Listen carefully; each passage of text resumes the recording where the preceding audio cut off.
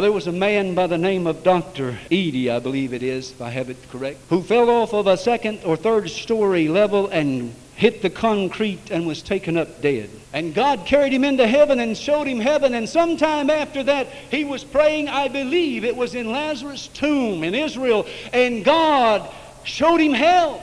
And he said hell was the most awful place he could ever imagine. He said the stench and the filth of the demons down there was just unbearable. He saw it. He experienced it with the five senses, my friend. And he said those demons torment the inhabitants of hell continuously. What is hell like? Hell is everything that heaven is not. Imagine the most horrible, nightmarish event or place in your entire life, and it would be only a fraction of what hell is like.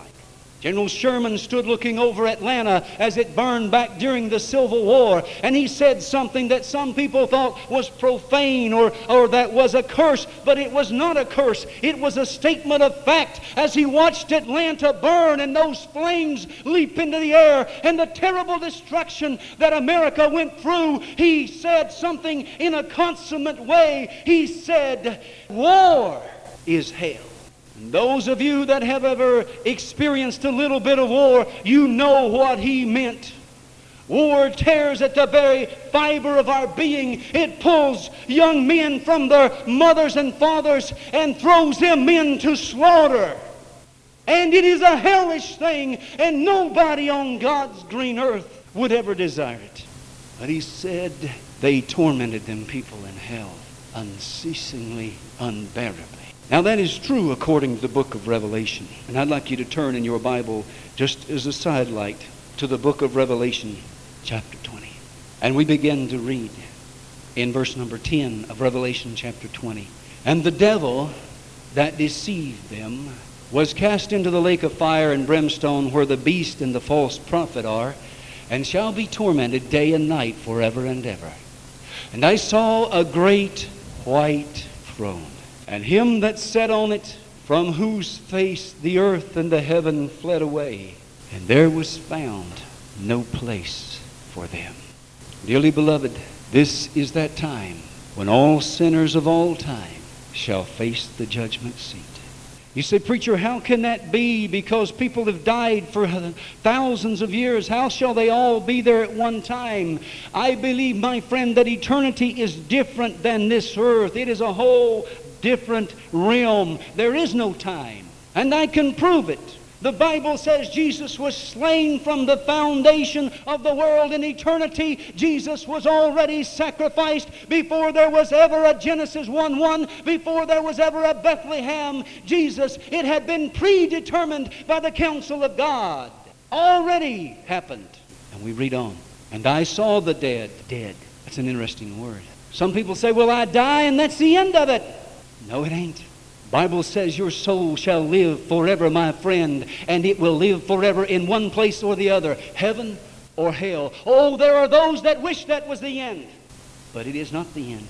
Small and great, if you hear this message this morning and you're not walking with God and you're not in fellowship with God and you're not absolutely sure that should you die or the rapture take place that you would be with Jesus this morning, and you go out those doors and something happens to you that you are killed, or the rapture, that's when Jesus comes back for the church takes place. Let me tell you something, and you die in your sins, mister, you will stand before the judgment seat with people like Hitler.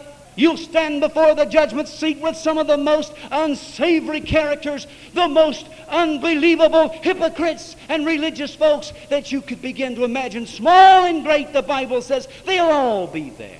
What a crowd to be part of. On earth they mock us, church, and they say to us, oh, you bunch of holy rollers, oh, I just can't stand you. And they laugh and they poke fun and they make all kinds of smart-aleck remarks about us, and they join themselves to that crowd that's going to stand in that day before God Almighty at the great white throne. And in that day, I want to hear them say, I'm just so proud to be a member of this group.